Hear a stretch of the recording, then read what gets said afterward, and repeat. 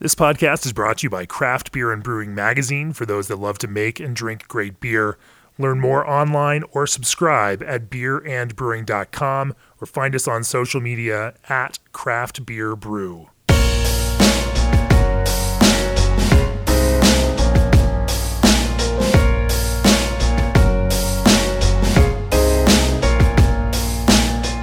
Thanks for tuning into the podcast. I'm Jamie Bogner, Craft Beer and Brewing co-founder and editorial director. My guest on the podcast today is Jeremy Myers from Neshaminy Creek Brewing in Croydon, Pennsylvania. This is a continuation of our conversation that started in episode 8 of the podcast. Jeremy, you might remember, is a four-time and reigning Brewer of the Year, as named by the readers of Philly Beer Scene magazine, and Neshaminy Creek Brewing, for the last 3 years in a row, has been voted Brewery of the Year by those same readers. Join the conversation now in midstream as we talk about everything from their creative approach to brewing business to his experience in music and more.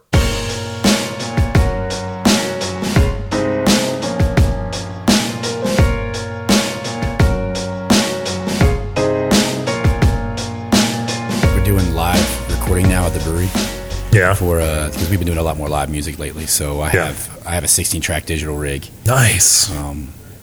And I did I recorded Jay Robbins, an acoustic. Wow.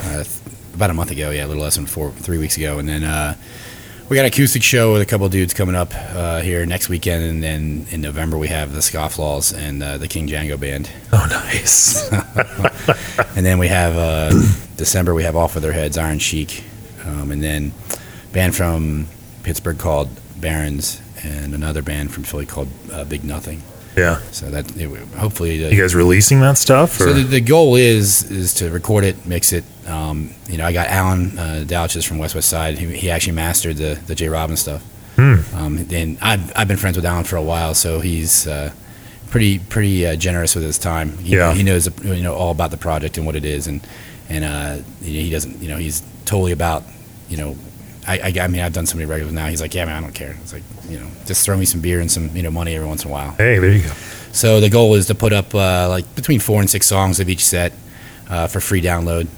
Actually, there's a Bandcamp website or page that I had done a bunch of recordings with bands, and when I was doing the Jumpstart podcast, some of them came out pretty well. I was pretty happy with it. So this is going to be an extension of that. And actually, the guy that did the artwork for all those releases works at the brewery. So it's just black and white artwork.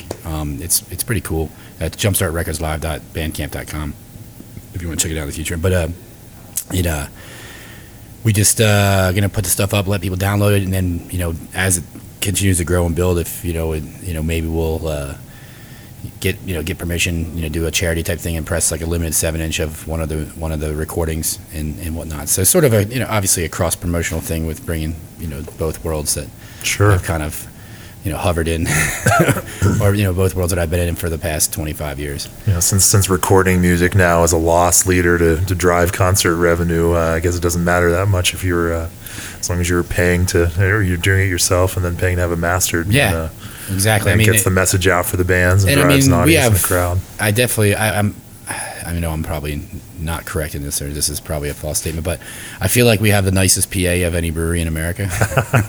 Not that there isn't other breweries that have guys that musicians and guys that have been in bands and touring bands and a lot of experience, but we have an overabundance of it. Even to the point where still our events coordinator Jeff, who handles all the logistics for not just the events at the brewery, but also a lot of the logistical background work that has to be done for events that we're doing, like bars, restaurants, like tap takeovers, stuff like that, beer dinners. Jeff was in the band Jenner Berlin, but is still in the band Restorations, who were on Side One Dummy. The new record's not coming out on Side One, but Jeff also is the talent buyer at Boot and Saddle downtown, and also works at Union Transfer, which are two. Boot and Saddle is a smaller venue, but Union Transfer is probably the nicest club in the city. And he's been working with R5 for a while, so it's we have a good connection to these bands and agents already with Jeff, and then obviously there's a bunch of other dudes in bands and musicians and whatnot too, or have some sort of background either connected to Jumpstart or somewhat loosely connected to Jumpstart just because I knew them or whatnot. So definitely bringing those two worlds together and having some fun with it, and We definitely have had a lot of good bands play the brewery over the last 5 years. So, and we'll see where year 6 gets us. Sure. My side of the podcast, I let John talk about industry and politics and current issues on the business side of thing, and I'm trying to talk about beer and brewing it, just because it's our magazine and our brand is beer and brewing. Yeah. Brewing in the business of beer. So you're covering both. Yeah, we do that. We have our brewing industry guide and cover that too. Well, thank you for that little write up too. I totally forgot about that write up that was coming in that the industry guide. Oh, did we do a write up on you guys? Yeah, you did. Yeah. I remember doing the phone conversation, but then I had kind of the story that Tom wrote. Yeah. No, it's interesting to kick out these case studies, and I think. On that side, what I've found really interesting, and I think you guys are on the top end of a trend that's going to continue to expand like that, and that is current and successful craft breweries buying troubled breweries, and and being able to both allow for the exits of those folks and to make turn them into successful properties that are actually contributing to the craft beer community, and Yeah, I mean, in our case, it was a shame that they, the brewery that was in that building before we purchased it, Guildhall. It was a shame that they weren't successful because they did an unbelievable job renovating and remodeling that building. The easiest way of kind of explaining it is that they spent all their money doing that. Sure. And they didn't really hire, an experienced brewer that was also, keyed in with what's going on in craft beer right now. The brewer and owner. The head brewer and owner was really, he had worked at a brew pub in the city in the past, so he had experience, but he was, the IPAs were, 20 years old. Yeah. No one's trying to drink. Not to say you can't make that, but it's funny that, in English style, like malt forward, caramel forward, traditional like C-hop IPA is something that is 20 years old now, and people that's become a specialty. Like, oh, this is our one-off, American IPA, which is cool. It's interesting to drink this, but that you can't base a business model around that. Right. You have to be dynamic and flexible and be able to adjust and move. And still, it's funny because and we can talk about this in a little bit, but I'm getting involved with another project with one of our brewers is opening a brewery, and I've put together a group that's helping him. And whatnot. And one of the things that I feel like every brewer, a lot of brewers, not every brewer, but a lot of brewers, when they leave their brewery that they're at or they want to start their own brewery, they want to make their beer, which, that's great. Everybody wants to make their beer. Everybody makes their beer. But you also have to understand that at the end of the day, you're going to make the beer that people want. Right. That pays the bills. It's like, for example, we didn't make Highline IPA because I was thinking about it in the sense that it would be a beer paying bill, but it's also the IPA I want to make. And it just happens to be that I have to make it all the time now. We're at this point where that and Shape of Hops Come are obviously our bread and butter. So we of the 24 brews we do a week right now, 18 of them are County Line and Shape. Wow. So, which then puts a stress and strain on the rest of the brands and what we're supposed to do. But when you can't make enough of those two beers, how do you determine which is more important? Obviously, the ones that are selling. Not that our other brands don't sell, but there's a huge difference between the sales rate of a Vienna Lager and a double IPA or a single IPA. So that's the biggest challenge we've had lately, among other things. You see it in a lot of states where craft beer laws have changed, or brewing laws have changed specifically, or distribution laws have changed that have allowed for the expansion and growth of new breweries. Yeah. In our area, the big ringer of that would be New Jersey. Pennsylvania too, but Pennsylvania has always been, as far as the state laws are concerned, very brewery friendly. Right. Not consumer friendly, although they are now. I'd say the consumer side of things has changed completely and drastically over the last 5 years. But New Jersey has been playing catch up. And the one thing we see, or at least I see, and I feel like, and you see it in other states and other markets as well, is that local doesn't mean good and new doesn't mean good. Sure. And I think that's sort of a reckoning that's going to be coming in craft beer, coming in craft beer real soon, because there's certainly a lot of new breweries that are making good beer, but there's also even more breweries that I think are making bad beer, and there isn't a filter. There isn't someone. I still think craft beer drinkers in whole. There's a lot of educated craft beer drinkers, but by far the majority of craft beer drinkers are very uneducated about beer, and don't know what is supposed to be an off flavor, what is acceptable, for what. And again, they determine what's accepted. The market does to a certain extent, but also, it's one of those things that feeds into it. I've had so many beers from so many new breweries that people rave about, or this brewery or that brewery, and all these guys are, they're good, they're good guys. They know what they're doing. They're a really good brewery, and you should try their stuff. And then I have it, and it's like, well, this is a diacetyl bomb, they're using, one of the things I've noticed, especially because in our areas, you have the New England IPA, the hazy IPA, and that just doesn't make it good, because one of the there are a lot of, and it's kind of a funny topic for me because I think sometimes a lot of people feel like that I'm overly negative about that style of beer, and I'm not.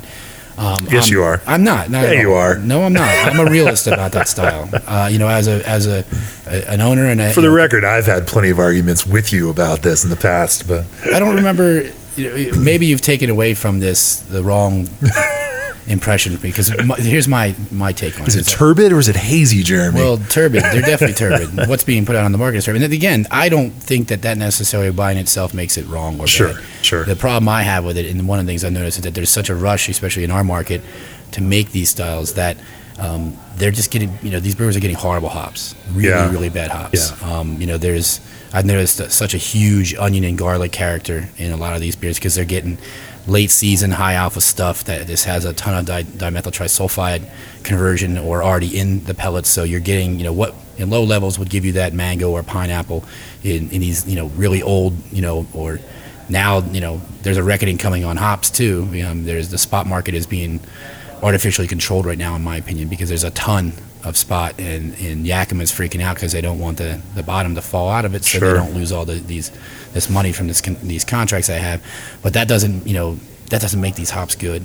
I just got done doing selection on Monday, and as a brewer that's able to be able to contract and use that amount and then go and do selection, that's this, and it being the first time we've been able to do it with these main varieties, aroma and flavor varieties, like just having what was put on the table for us, I was satisfied with what we selected, but it still wasn't exactly, you get some hops that are great, some batches that are great, batches of Simcoe where you put 11 pounds in a bucket and it smells like a bucket of mangoes.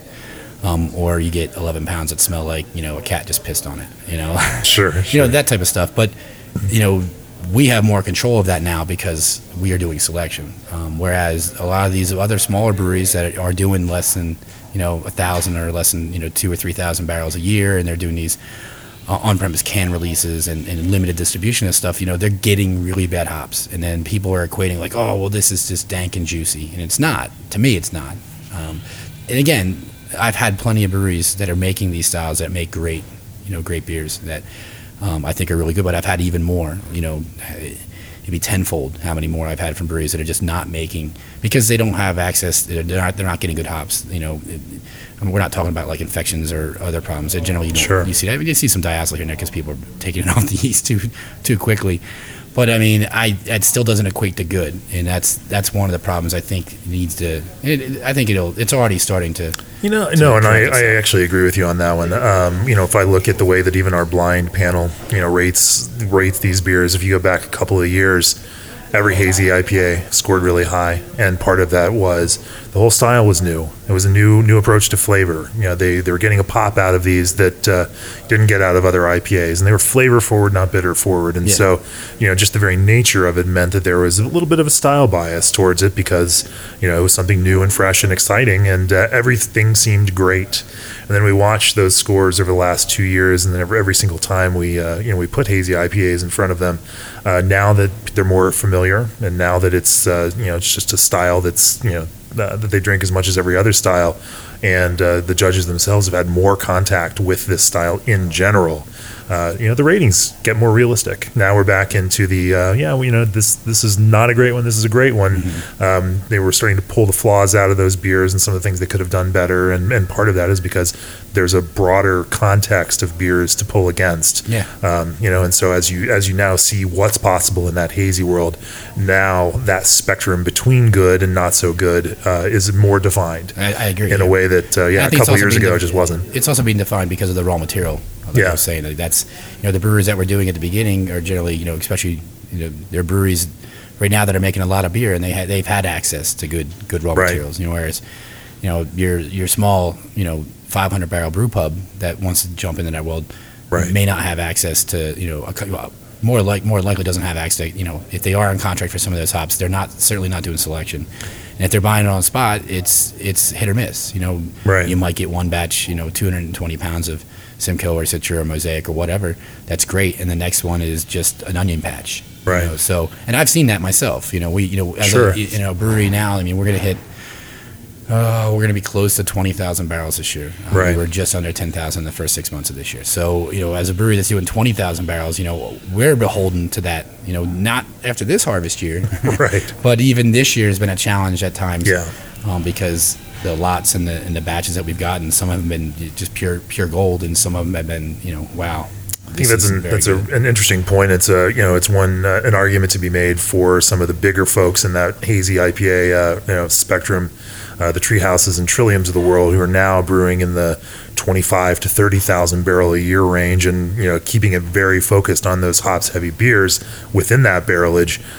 Certainly are brewing enough beer and buying enough hops that they can contract really aggressively. Exactly. and use that way to make sure that they are getting some of the best hops out there, and that certainly is a competitive differentiator. That and the consistency, like one of the things that we obviously are concerned about, and I know those other breweries are also concerned about, because I've had beers from a lot of those other breweries where they're great.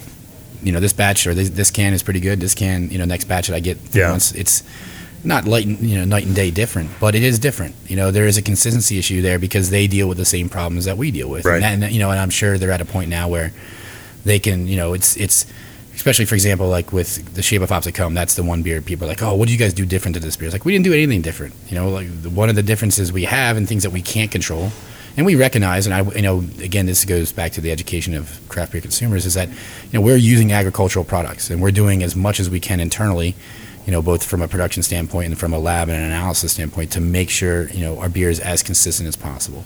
But there's also things that we can't do because we don't have that budget, or we don't have that equipment, that analytical equipment to be able to do that stuff, or we didn't have the ability or the option to be able to do hop selection, which, for example, our selection on Monday, we weren't, of the 3 batches of lots of Citra that were on the table, we weren't overly thrilled with one over, there was one that we really didn't like, and then 2 that we liked a little bit of the qualities of this and a little bit of the qualities of that. And so something that we hadn't even thought of until we got there was, we asked the Yakima chief, hey, we have 10,000 pounds on contract. Can we have this pelletized with 5,000 pounds of this and 5,000 pounds of this? So it's going to be a mixed blend between those 2 batches, which ultimately, that's a choice that we made that we felt was the best for us, and we were going to get the best hop, the best version of Citra for us for next year. Whereas if we were just buying it under 5,000 pounds and, still on contract, but we're not able to do selection, you look at the 3 variable, lots that were on the table, like of the 5,000 on our contract, maybe 1,000 would have came from lot A, 2,000 would have came from lot, B, and then the other 2,000 would have came from lot C, which means the beer, that hop is being used in, which is Shape, with Citra, this example being Citra, that's where you're going to see your variability. And that's not anything we can control. Right. And I do think people do notice that. I notice it. I think the majority of people don't. But there are people that are going to notice it. And I don't think it certainly doesn't make us a bad brewer. It's just nothing we can do about that until we're where we are now. No, that's a good point. Even year to year variability is a big deal. And Citra in particular, some of the brewers I've talked to, as they switched over from the 2015 crop year to 2016 crop year, found that their beers were hazier. No process change, nothing changed. That's and it was because of the hop. Just hop year change, the crop year change, and all of a sudden, the haziness in the beer itself. Your polyphenol levels in your hop from one batch to the next are not going to be the same. Right. So you're definitely going to run into issues. That's a consistency issue with a brand or a style like that as well. And then the biggest thing that I've said, and one of the reasons why people, I get asked this question a lot, being a brewery that does on-premise, can sales, but also has some, big double IPAs that we put out in the market as well through distribution. But the one thing that we concern ourselves with most is that we've shied away from doing that style completely, because at the end of the day, we're a production brewery that has to have a concern of quality control and shelf stability. That beer, that style, I think it's great because it should be drank fresh. But it does not have legs. You're not sending that beer into the market with an expectation of that beer tasting, the way you want to at 45 or 50 days, as opposed to 14 days.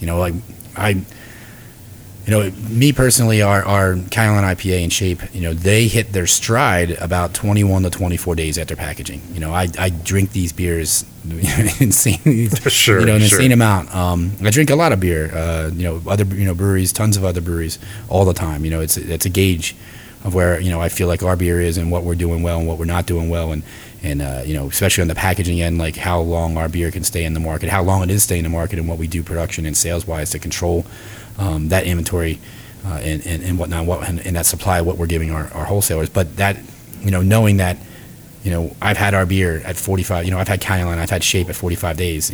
I took a 4-pack of Shape off the first production line in January of this year and took it home and put it in my cold box.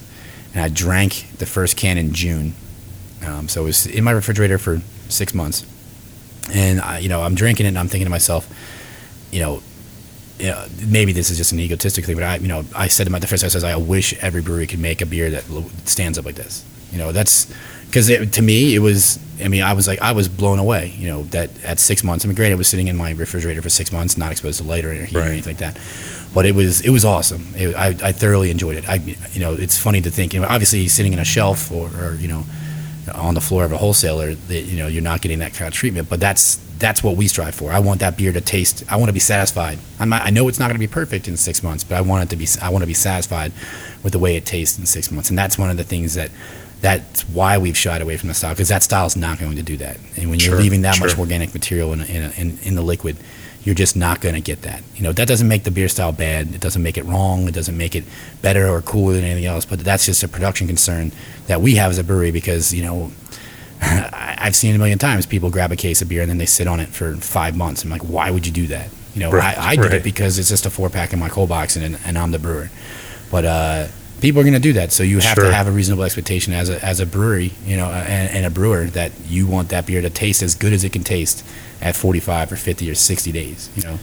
No, it was a funny one. We were up at the Brewers Retreat earlier this week, and someone brought a bottle of beer from a brewery, and I'm not going to name names just to protect the guilty. But Tommy Arthur pulls it out and shows it to me. He's like, "Hey, check this one out. It's a New England style double IPA, and the label says you can cellar it up to 6 months." Tommy's been pretty outspoken against that. Yeah, he is. No, he was funny. He drank 2 cans of Juicy Bits in a row, hazy IPA, while telling me how much he doesn't like. Funkworks? That's Weldworks. Yeah.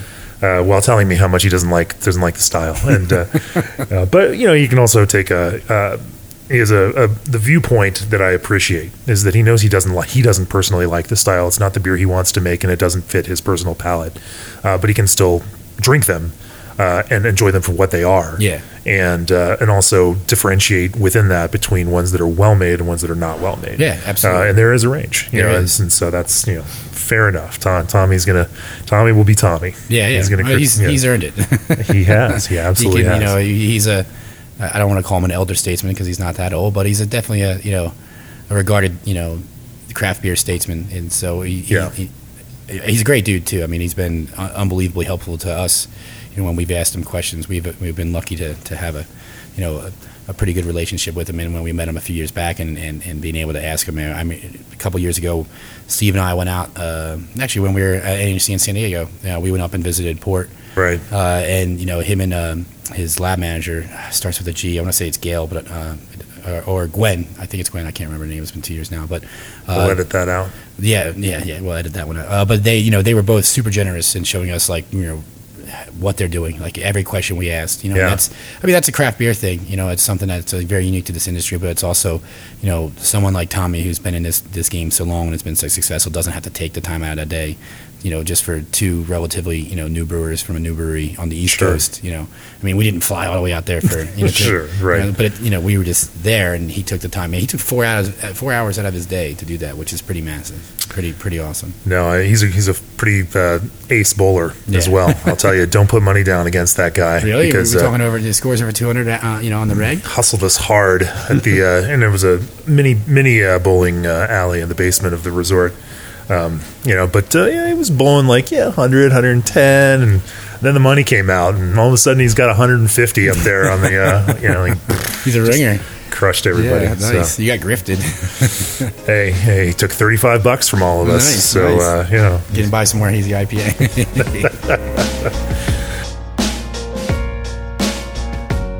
This podcast is brought to you by Craft Beer and Brewing Magazine for those that love to make and drink great beer. Learn more online or subscribe at beerandbrewing.com or find us on social media at Craft Beer Brew.